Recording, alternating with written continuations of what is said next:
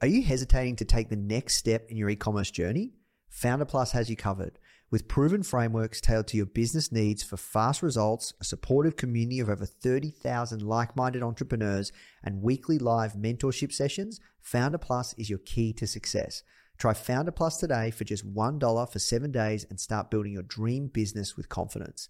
You can visit founder.com/start $trial or click the link in the description to claim your trial. This is episode number 365 with Radha Agrawal of the Founder Podcast. What you need is thirst. You need to be a thirsty human who is intent on learning. It's a really fascinating exploration of human potential. Now. The Founder Podcast. Even the greatest entrepreneurs had help. If you want to learn from the most successful founders on the planet, you are in the right place. Branson, Mark Cuban, Tony Robbins, Tim Ferriss, Arianna Huffington, Seth Godin, Steve Case, Gary Vee, Sophia Amoruso, Barbara Corcoran, Damon John. Learn from the greatest minds in business today with interviews hosted by Nathan Chan. This is not your average entrepreneur podcast. The Founder Podcast.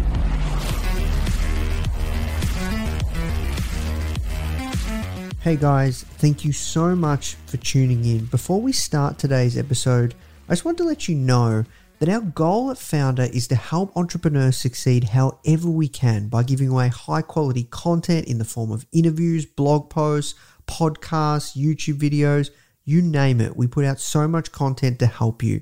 And another interesting project that we're working on right now is partnering with world-class founders like Damon John, Alexa Von Tobel, Greta Van Riel, and so many more to teach crucial skills like negotiation, finance, e-commerce, and so much more. So if you'd like to get access to these free trainings with founders like this, which is 100% free, just go to founder.com/free. Okay, so now let's talk about today's episode. Hey guys, Nathan here. Welcome back to another episode of the Founder Podcast. Today we have an incredible guest. Radha Agrawal is the co-founder of a company called Thinx, Dose, and also Daybreaker. And in this episode, you're really going to understand how to build a tribe, how to create a global community, how to really build brand loyalty in everything that you do within your business. And, you know, this is something that Radha really specializes in. She co-founded Thinx, incredible company, had an incredible exit, 9-figure exit. This is an incredible story. I really, really enjoyed speaking with her. This is a very open, honest, vulnerable conversation, but also just tons of gold on how to build a tribe, how to build a community, how to build brand loyalty, which is something that we all want to do for our business. So I hope you enjoy this episode, guys. Now let's jump in the show. The first question that we ask everyone that comes on is, how did you get your job? AKA, how did you find yourself doing the work you're doing today? Yeah, so I'm actually unemployable, so I never had a job. So I've been, building brands from, for the last 20 years or so, and how I got into each of my businesses. So, I've built many businesses over the last 20 years, but I got into them, but because I saw that whatever I was dealing with, I wanted to create, sucked in my world. So it's a sort of like the question that you always ask as an entrepreneur is like, what sucks in my world, right? And does it suck for a lot of people, not just me? And can I be passionate about this issue, cause, or community for a very long time? So those are the things that I look at and I think about when I start anything. So how I got my first job, or how I built my first job, really, just came through, really sort of, I'll share one of them. I started an underwear company with my sister and a friend called Thinx Underwear. I don't know if you know about it, but it's underwear that you can bleed into. And have you heard of it? Yeah, from doing research, yes. Okay, got it. Yeah, so that came from just being a heavy bleeder and sort of recognizing that so many women in my community who are, young professional women were dealing with the same pain point. So instead of complaining about it, which I think is what most people do, is backseat drive and complain, we began just doing research on different fabrics and different technologies that exist to create underwear that you didn't have to wear tampons and pads that were invented by men. That we could create a pair of underwear that served women, that were for women by women.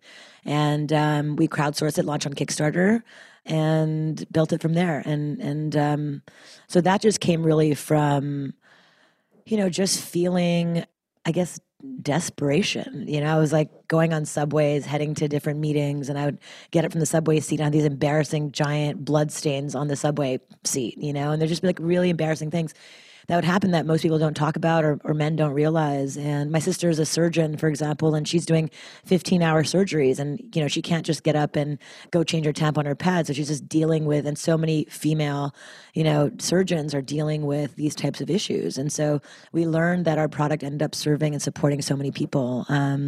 So yeah, it started with my own pain point, and then ended up serving millions of people around the world. And I think for me, another thing that I'm interested in is just, social causes. And so being Indian, half Indian, I noticed that, there was such a discrepancy between women finishing school and men finishing school in India and Africa, actually, for that matter. And it turns out that 100 million girls drop out of school in India and Africa, all over the world, because of something as natural as their periods. And so that's an example of a business that I started that not only served us here in the developed world, but also served young girls in developing countries. And so for every pair of underwear you bought here, we funded the production of 7 washable, reusable cloth pads in developing countries. And so instead of kind of the drop ship model, which I think is really nice, but it creates sort of a welfare economy where you're just waiting for shoes to be dropped, or you're waiting for things to come to you, versus creating an economy inside the space. So created that ecosystem with Thinx, and then with Daybreaker, which is my current endeavor, which I started 7 years ago. This is a sober early morning dance community, and when I was in the hamster wheel of entrepreneurship and just really kind of just feeling like overworked, exhausted. You know how it is when you're building anything. You're just sort of going pedal to the metal, trying to keep up with the boys, and not allowing the feminine to be invited into your work environment. So I just I just saw that the nightlife experience was just overrun by drugs, alcohol, everyone on their cell phones, no one actually talking. It was just very kind of a predatory environment for women. If I kind of danced my face off and I really wanted to let my hair down, it would felt like an invitation to some gross dude, to approach me, or my friends at a club. And so my friend and I, we created this project called Daybreaker, which is, again, a social experiment where we wanted to just basically turn nightlife on its head, right? Where the wellness industry was beginning to boom, nightlife was also very cool, but what if we brought the two together? So I'm very interested in wellness, and so we were like, what if we removed all the vices of nightlife, and instead of, a mean bouncer looking you up and down at the door, we replaced it with a hugging committee. What if we replaced the alcohol with, green juice, coffee, and tea, and just kind of replace the entire dark nightlife experience with a early morning, sober, well experience. And that community blew up all around the world. We're actually also in Australia, and all around the world. So it's called, and again, in the pandemic happened. Anyway, yeah, we can keep talking about that until the cows come home. But all of my projects started from a pain point in my own life. Yeah, no, fascinating. So I'd love to talk about your first business. What was your first business? Was it Thinx? No, actually, my first business was a gluten-free farm-to-table pizzeria in New York City. Ah, yes. And I did that with my sister, Mickey. And, again, that it was like, wow, America eats, the length of like 1,000 football fields every day in pizza, yet there's nothing that helps us who are gluten intolerant, who are lactose intolerant, who want to enjoy something as something as delicious as pizza can be, but but is just covered in just crap ingredients. So we sort of set out to create kind of a first of its kind, gluten-free, farm-to-table, organic. At the time, 15 years ago when we launched it, nobody was talking about organic. They thought it meant like dirt from the dirt, and so they thought it was like gross. And so we had to educate our customer on what organic meant and what local meant and what gluten-free meant. So it was really fun to sort of see that whole world bloom and boom after we launched our restaurants. Interesting. And that's when you started moving to e-commerce and brands? Yeah. So from there, I think, everything in life, it's sort of like you have to follow kind of the joy ride, right, as you go. And I think for me, at the restaurant, children would come in and they would order just plain cheese pizza, no green stuff, on their pizzas. And I began sort of seeing this happening over and over again. And obviously as a Canadian, from Montreal, moving to America, it was the first time I really witnessed real childhood obesity everywhere I went. So I created this children's menu at the restaurant with these little superhero characters called the Super Sprouts. And the whole idea was, to teach children through the superpowers of vegetables why each vegetable was exciting or important. And kids would come in, they'd order these, they would color on the menu and they'd run to the counter and be like, Mommy, I want to be super strong like Brian Broccoli, or I want to have super, sight like Colby Carrot, it's good for your eyes. And so you started creating, these kind of characters, and the parents would come up to me and they would say, oh my gosh, my kid's never eaten vegetables before. What's happening? And my first job was actually an analyst on Wall Street, investment banker. My very first thing, but we don't talk about that. Right before 9/11. But I began analyzing the universe of wellness and children's eating, and realized that there was nothing that taught children in a media-driven, fun, kind of playful way how to just educate them on the importance of healthy eating. So that's where I went and raised, initially $500,000, and it ended up being, $5 million over the course of a few years, just banging down every door I could find. And I can share so many crazy stories of how I raised the money, but I did, and it was a wild journey. It ended up being actually a really nightmarish experience, because I took money from the wrong people and ended up having a hostile takeover and basically lost everything after working on it for 5 years. And so that was devastating to sort of realize that could happen to us as entrepreneurs. And there's so many more kind of adventures that go into it, but that's part of the joyride of entrepreneurship, Yeah, no, it sounds like you've got some incredible stories to tell. So I'd like to delve deep on some of those, right? Like, because this is stuff, people don't often talk about those. So what was this company? Like, it was around children's books? Yeah, so we developed content, media, curriculum.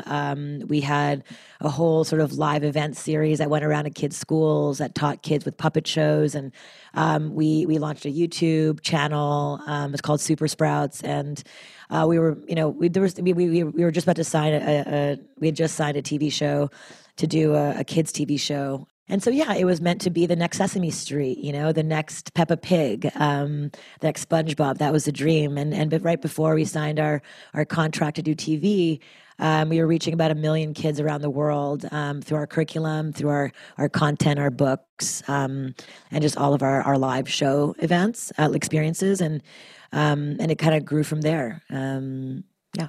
And then what happened? How was it taken? Yeah, I think it's like, when you're a naive, kind of entrepreneur, and you just want to, you're just so focused on the mission and so focused on children and so focused on like growing the sort of, your kind of purpose and really sharing, just really just so diehard focused on your mission that you don't really read between the lines, and I guess unless we have great mentorship, like this type of podcast or like this type of conversation, most founders don't know just how sharky it can be out there. And so I signed a contract when I raised a $3 million round with these sharky investors, and they basically convinced me to sign away my my board seats and my control of the business, because we were never going to fight. Things are going to be great. We're always going to be, like, we're a family. Don't worry, and I totally believed that. I didn't even think about it. It didn't even occur to me to not trust that at the time, because I was so excited to have a $3 million check come in, so excited to have seasoned sort of investors, believe in the brand and the product, and what we were creating. So I think I just naively jumped in thinking that it was, like winning the lottery. But really what I realized, what I share with entrepreneurs now, is just that, walking away from $3 million when it's the wrong deal is a better move than signing a deal that will end up in a hostile takeover. I mean, literally years of just like deep trauma. And I'm still dealing with that today, of just betrayal and, doing a lot of leadership training around,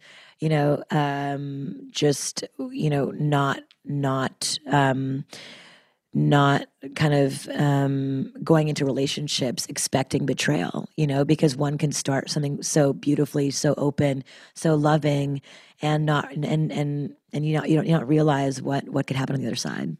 So how long did it take for you to recover from that? What's wild is that I feel like I'm just now, 65 years later, just really now realizing what a gift that was. Because I think through this leadership training that I'm doing now, through just a lot of, just a lot of different coaching and support that I'm thinking about, or that I've invited into my life, that I've really kind of reconciled it and seen these investors as my angels. And what happened was, when that hostile takeover happened, I had just launched Daybreaker.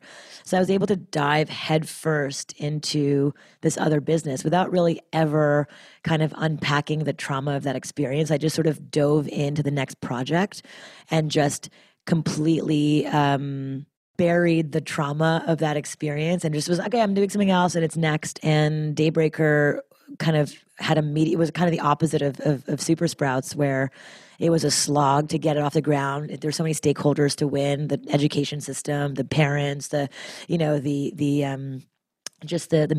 ecosystem. There's so many different universes to conquer. Whereas Daybreaker, we were throwing morning dance parties, and it was just cool, and it was relevant, and it was fun, it was exciting, it was juicy, and so it just blew up immediately overnight. And I just got to ride that wave on the other side of this crazy trauma. So I've been riding this wave for the last 7 years, and really only during the pandemic did I stop to sort of face myself, face my traumas, face the betrayal, face all of that. To move through it and to continue kind of my entrepreneurial journey from a place of I guess a place of ease and a place of trust that is earned, now going forward. And along the way, right? Like I sold my company Thinx last year, and it was a really exciting, life-changing exit.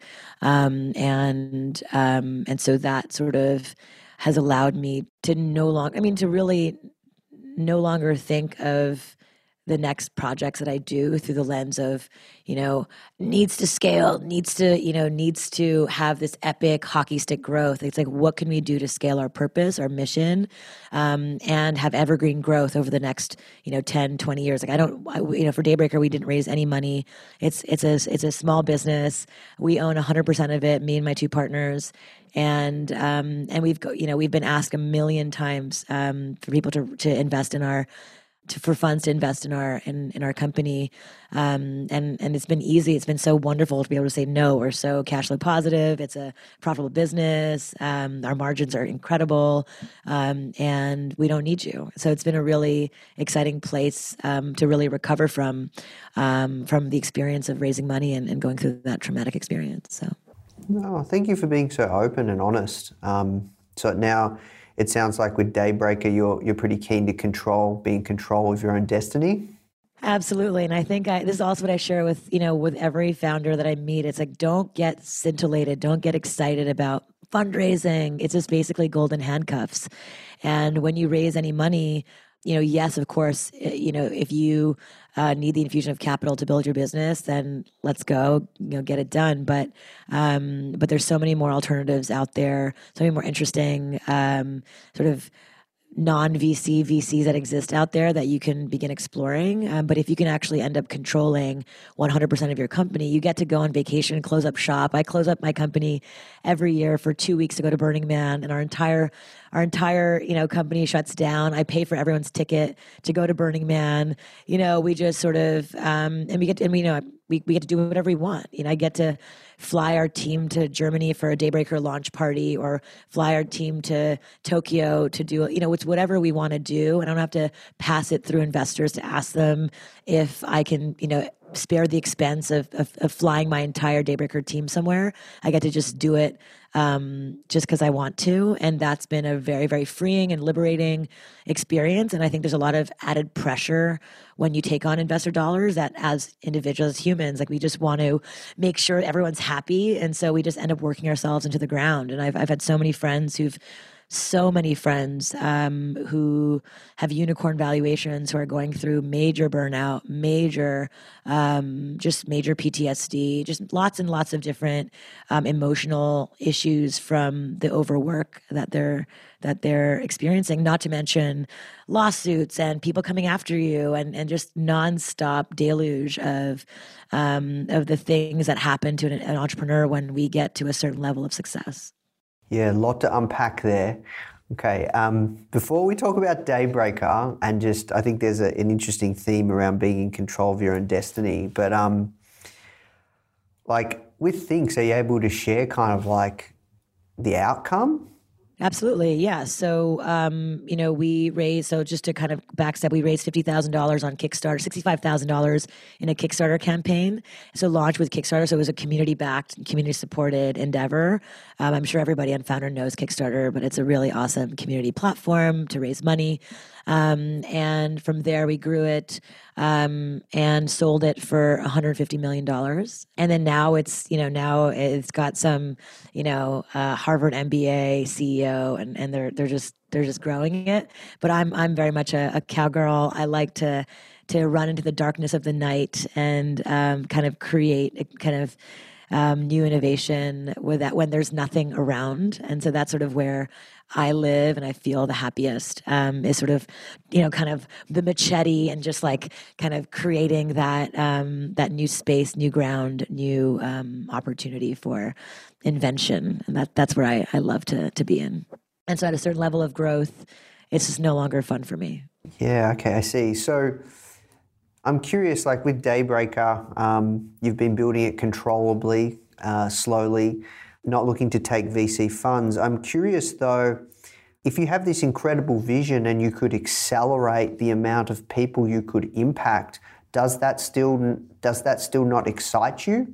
Absolutely, and that's a tension that we think about all the time, right? And I think it's twofold, right? It's valuing not only the service to the public, but your service to your family, your service to your own mental health, right? So I think we often forget ourselves in our pursuit to have a legacy of impacting hundreds of millions of people. Why can't we be happy impacting 500,000 people and have balance in our life, right? What is it inside of us that is so insecure that we need to be impacting hundreds of millions of people to feel like we're value added, right? Why can't we impact 5,000 people but change their lives so deeply that they go and impact their people's lives, and their people impact their people's lives. And so it becomes a much more exciting sort of domino effect from where we sit. And I can tell you that, yes, we have 500,000 community members, but I know that our 500,000 community members have also then gone on to build massive communities, having been inspired by Daybreaker.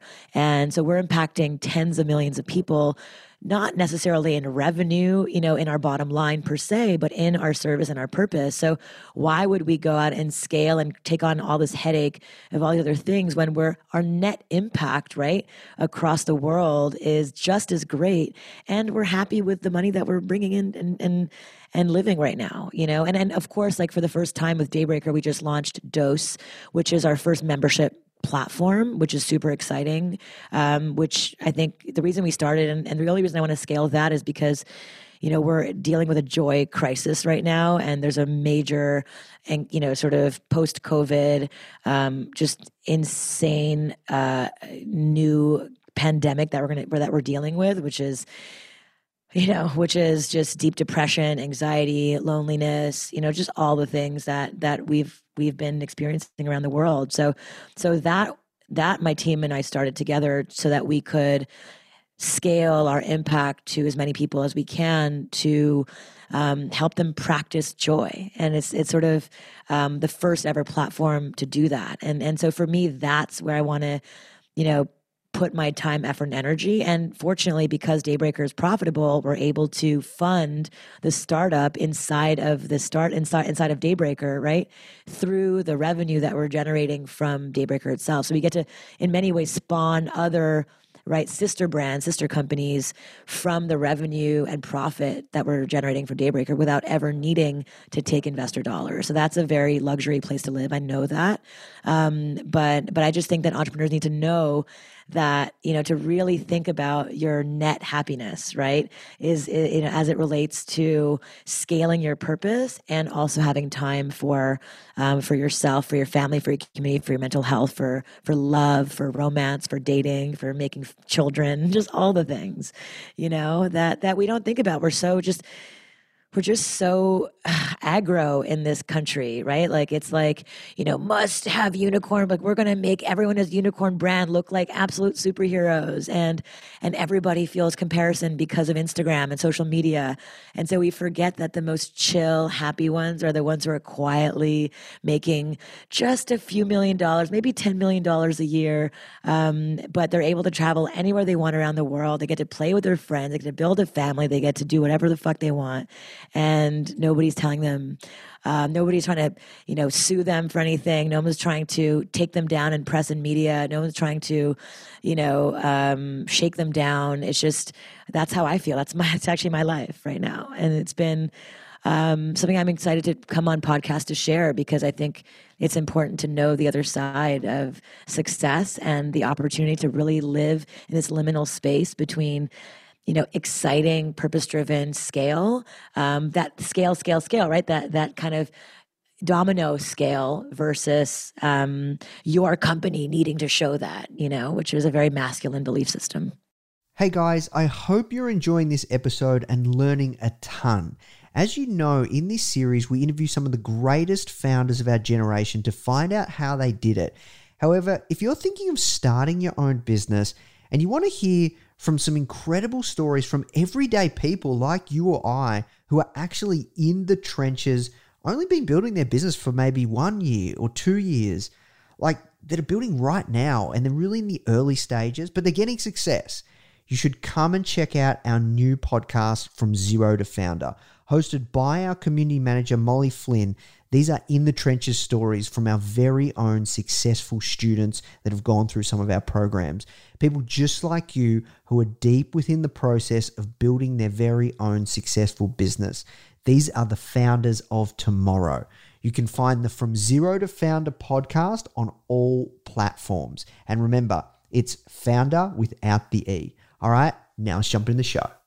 It sounds like you've been doing this for a long time. You've been on both sides of the table, and you're really kind of very clear on how you want to build your companies going forward and the things that you want to do, and maximizing what you would say joy, or maximizing just living a good life. That's right. I think right now, that's the biggest deficit that we're dealing with in this world, in the global economy is a major deficit in joy. And if we can prioritize joy as humans, if you can prioritize practicing joy, which is an investment, you can't just wake up and be happy. It's a daily practice. If you ask the biggest psychotherapists, the biggest sort of healers in the world, they talk about,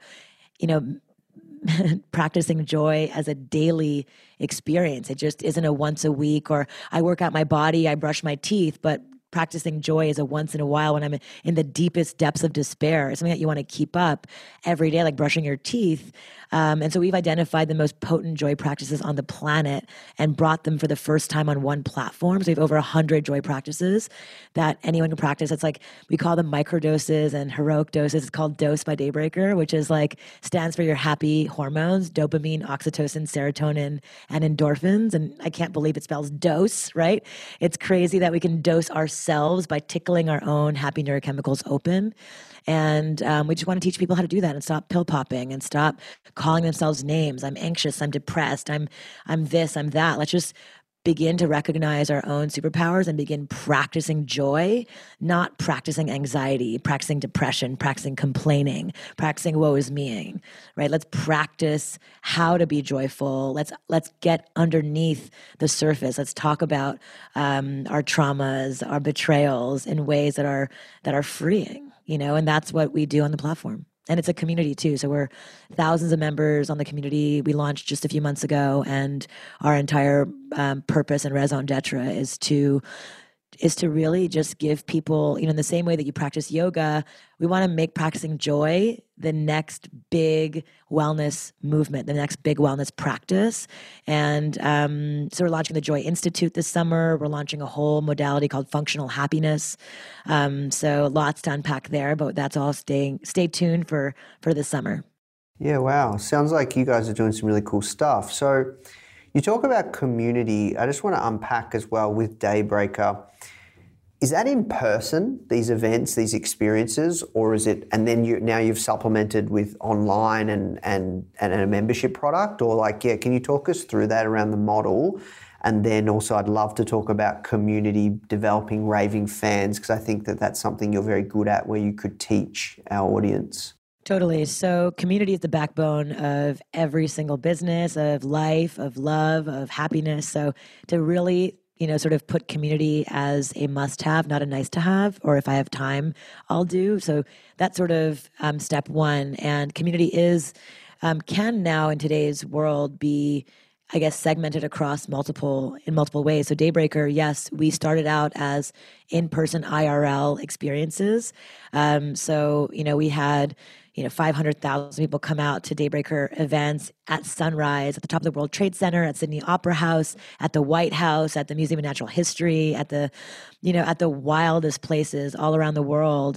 We partnered with these amazing venues, amazing communities. We partnered with the biggest brands in the world, from Nike to Adidas to IBM to just you name it. We've partnered with them to create these sort of wild morning dance experiences. And what I didn't realize, because we're sober, we're no longer a liability for cool brands to work with as well. So Nike, who would want to maybe join a festival, they can't because of the number of alcohol and drug deaths that happen there, right? So what we didn't realize was the huge opportunity for sponsorship dollars that throwing epic kind of festival raves, but sober, so still had the cool factor, still was fun and festival-like, but didn't have any of the liabilities. So that was really a big aha for us in terms of building out the revenue model for Daybreaker. So we launched IRL. Now we're in 28 cities. I built a playbook that I trained personally with my team. We flew them to New York. They stayed in my house for sleepovers. So we trained my team for how to build community from New York City, from my living room, in our pajamas, so that it was really a very authentic community-led experience internally so that we can then build it externally, right? So IRL was the big first piece for 5-6 years, and then COVID happened, so we had to quickly pivot. And honestly, we were the first events company to launch online. Eventbrite, which is a public company, we would talk frequently with the CEO, their CTO throughout pandemic, because they were like, "What are you guys doing?" We sold 200,000 tickets in the pandemic, and we had 20 of the biggest superstars who weren't going on tour, like Gloria Estefan, to Gloria Gaynor saying "I Will Survive," to the Gypsy Kings, to the Village People doing YMCA. We had all these epic people performing live at Daybreaker online because they were all stuck at home. So we were able to book all this epic talent and leverage all of their talent to sort of have 30,000 person events, like 15,000 person events, and dance our faces off during COVID. So we continue. We've done 24 episodes since the beginning of COVID, and we're going to continue doing a hybrid model when we come back IRL. So we call it IRL URL model, which I think is really a fun way to think about it. So IRL URL. So we're going to begin live streaming our events, IRL, so that people who are at home, who live now, we're in 170 countries. We grew our community from 28 cities to 170 countries during COVID. And so now those who can't attend an event at the top of the World Trade Center, because we're relaunching May 12th of this year, IRL in New York City, which is very exciting. We can now live stream. They can buy tickets to attend online, and then we'll have another ticket tier for those who can attend in person. And then the membership model now becomes a deeper way to touch and connect with our community every day, right? So where Daybreaker Live, IRL, happens once or twice a month, Daybreaker Live Stream URL happens once also or twice a month. And then Dose by Daybreaker is a daily joy practice and a touch point to support our community members on a daily basis. Got you. All right, it all makes sense. So I'm really curious when you talk about scaling community to, sub all these different countries, what does that look like? Are you hiring people? And are they a community ambassador in certain cities, and then they follow your playbook, or what does that look like? And then they host an event, and then you broadcast it out, and then you facilitate the IRL from the broadcast. Is that?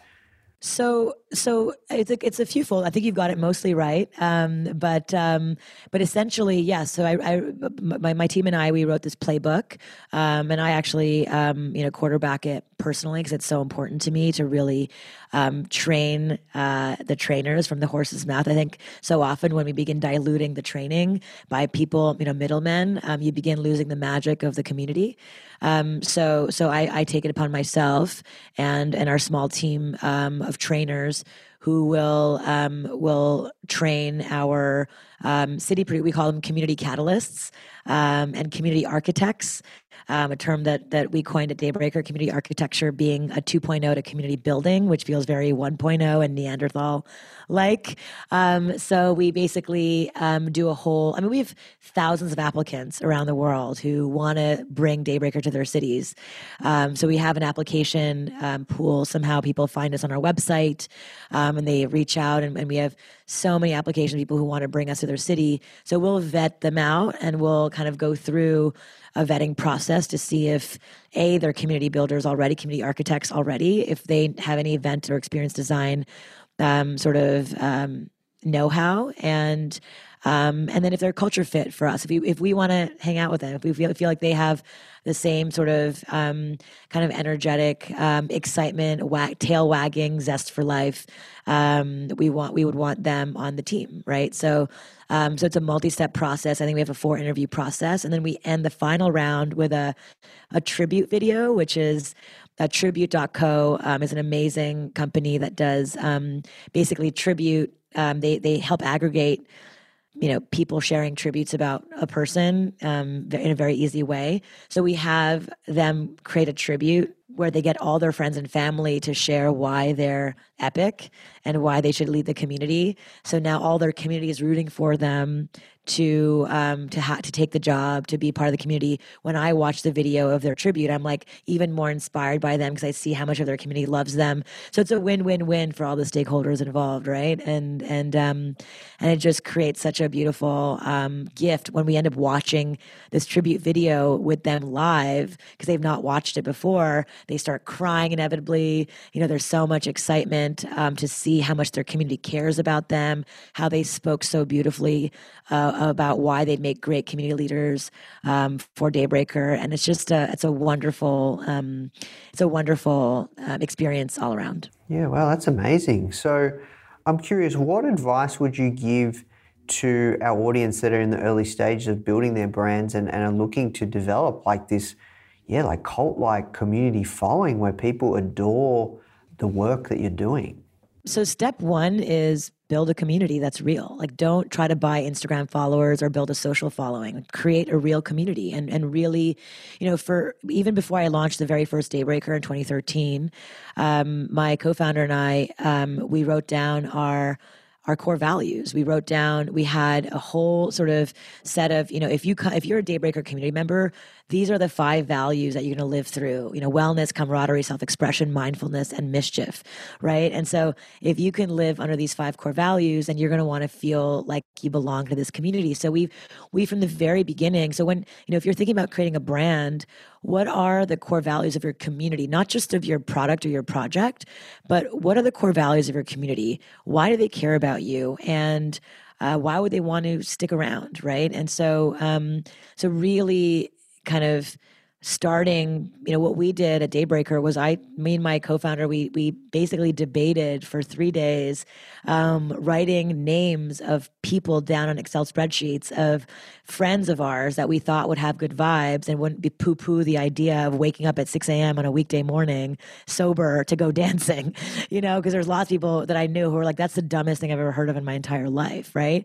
So we wrote down a list of 300 names of friends that we knew would be like, heck yeah, I wake up early in the morning and put on a costume, glitter up my face, and dance on a Wednesday before going to work. Like, why the F not, And I call them in my book, Belong, FYFs, fuck yeah friends, right? And you want to surround yourself and your brand with FYFs. And that's the best way to start your brand because they'll be your greatest ambassadors for you. And they also align with your core values. So just build your brand, your community with FYFs. And that's just a great way to start a community, right?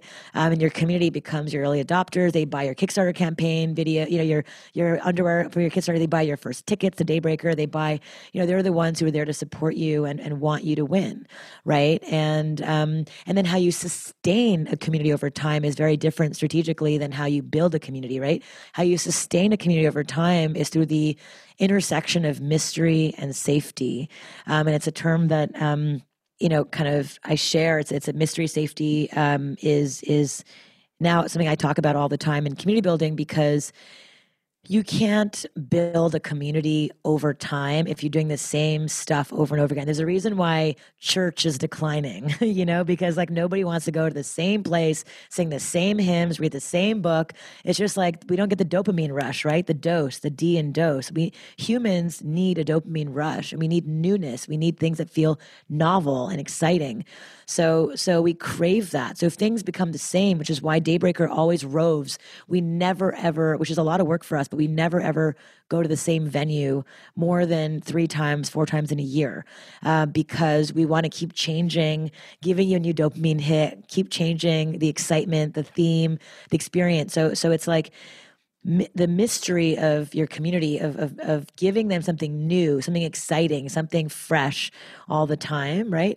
And then the safety of knowing that when they do come to your brand or your experience or your service, that it's going to be, for Daybreaker, for example, it's well produced, that the food and beverage is well curated, that the DJs are so epic, that the art, that the wow moments is what we call them, are, performances are going to be well curated, that the community that shows up is going to be a really kind of intellectual but playful, mischievous crowd, right? So it's a very safe feeling to know that, oh, Daybreaker is going to invite that type of crowd, that type of experience into my experience. And therefore I feel good to purchase a ticket for $39 or $159 or whatever it is that we're creating for them.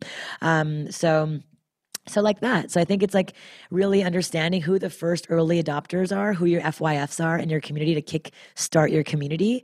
And then how are you inviting mystery and safety as you grow and sustain your community over time? Yeah, wow, that's awesome. I love it. Can you talk more about the safety piece? Yeah, so the safety piece is just, again, connecting to the values of your community, right? It's connecting to the feeling of, it's not just sort of safe as in like, lion's not going to eat me. Like it's safe as in the feeling of, when I come here, there's a curation. Like when someone goes to Founder, right? They know that the interviewees are going to be maybe interesting, or they know that they're the magazine is going to give a value add, that there's a safety of knowing that if they subscribe to the magazine, that there's something magic and special and new and unique about your lens that they can't get from anywhere else, right? So that's the safety of that knowing. And the mystery is you're changing the cover every time. You're changing the articles. It's always the issues change. You're already in the same space. Like, we're really effectively doing the same business, except yours is, 2-dimensional on paper and mine is 3-dimensional in the real world, right? So safety is just feeling like when your customer, your community member is coming to your brand, they know that they're going to expect a certain level of professionalism, a certain level of brand equity, a certain level of customer service, all experience design, community, sort of values alignment, all of that, right? So those are the things that that safety means for me. And also when I think of safety, I think of, for Daybreaker, it's, in our community building playbook that we teach our community architects, I talk about, safety through the lens of every aspect of your sensory experience as well. So, I call, for example, a space that we gather in, we always want to invite a bowl effect. We call it a bowl effect. We want a 2-dimensional leveled experience, which we coined actually at Daybreaker, because we were like, wait a minute, sort of single level flat spaces don't create the same level of intimacy than if there was multiple levels inside of a space and people can see each other on different levels, right? So that's another experience of safety, of being able to see each other in a crowd, right? To be able to make eye contact with anyone, anywhere you look at a Daybreaker event, you can turn around, you can make contact with them. Whereas, if I'm at a festival, for example, I'm 5 feet too tall. I just see a sea of butts and backs. Like, I can't really see anything, And so to design your experience for your community members, for your customers with that level of precision is so important to building a scalable community. And the last thing I'm going to share here that I think is so critical that nobody thinks about, that I think is also a critical ingredient for Daybreaker and our rise and our movement, is thinking about reverse engineering your experience, reverse engineering your product or service. So for example, for Daybreaker, it's like, how do we create a loyal community who wants to keep coming back again and again? Well, let's understand the human brain first. How does the human brain work, right? The human brain, and let's understand what joy means. Okay, so dose has been part of our DNA from the very beginning, right? Dopamine, oxytocin, serotonin, and endorphins. What if we reverse engineer an experience, right, where every single person released their entire dose at an event? So we knew that music creates a dopamine release. We know that, if you get someone moving fast or something, there's an endorphins release. We know that if there's a gratitude moment or there's a moment of, breath or whatever, or a moment of, an outdoor sunlit moment, you get the serotonin rush. You know that if you have a moment where you're getting hugged or high-fived or you're in connection, that you're getting the oxytocin rush. So when you leave that experience, you've gotten your quartet of happy neurochemicals tickled. And of course, you're going to want to come back again and again because it feels great. But most event producers or experience designers or founders or creators don't think about their web experience through the lens of dose, their product experience through the lens of dose, their community experience through the lens of dose. They're just kind of like desperate for how many RSVPs I can get, how many likes and follows I can get, how many people can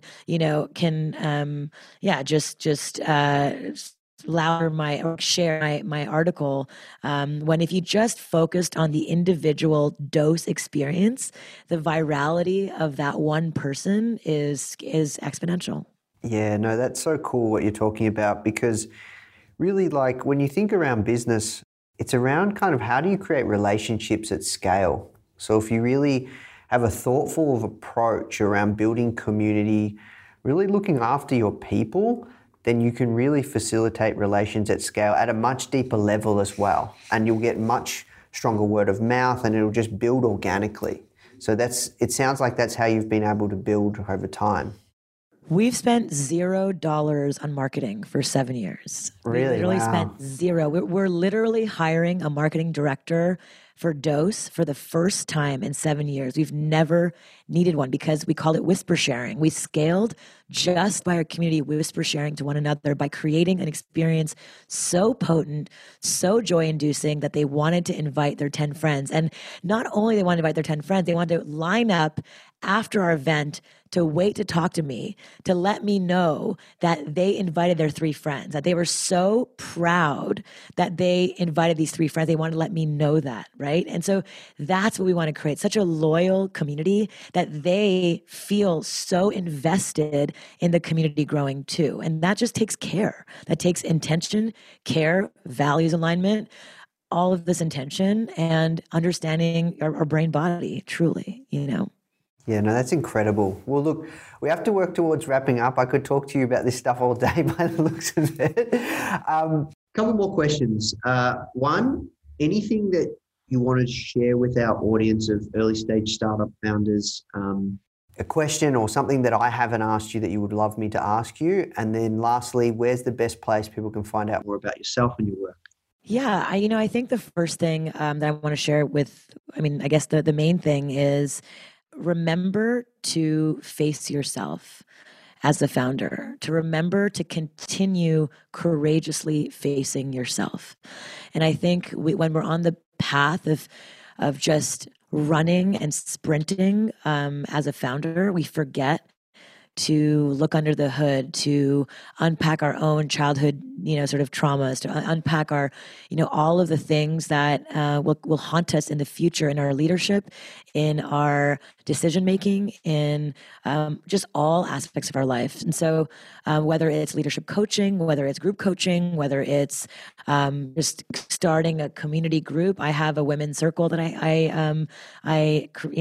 I'm a part of every Monday, whether it's an entrepreneurship circle that maybe founder creates.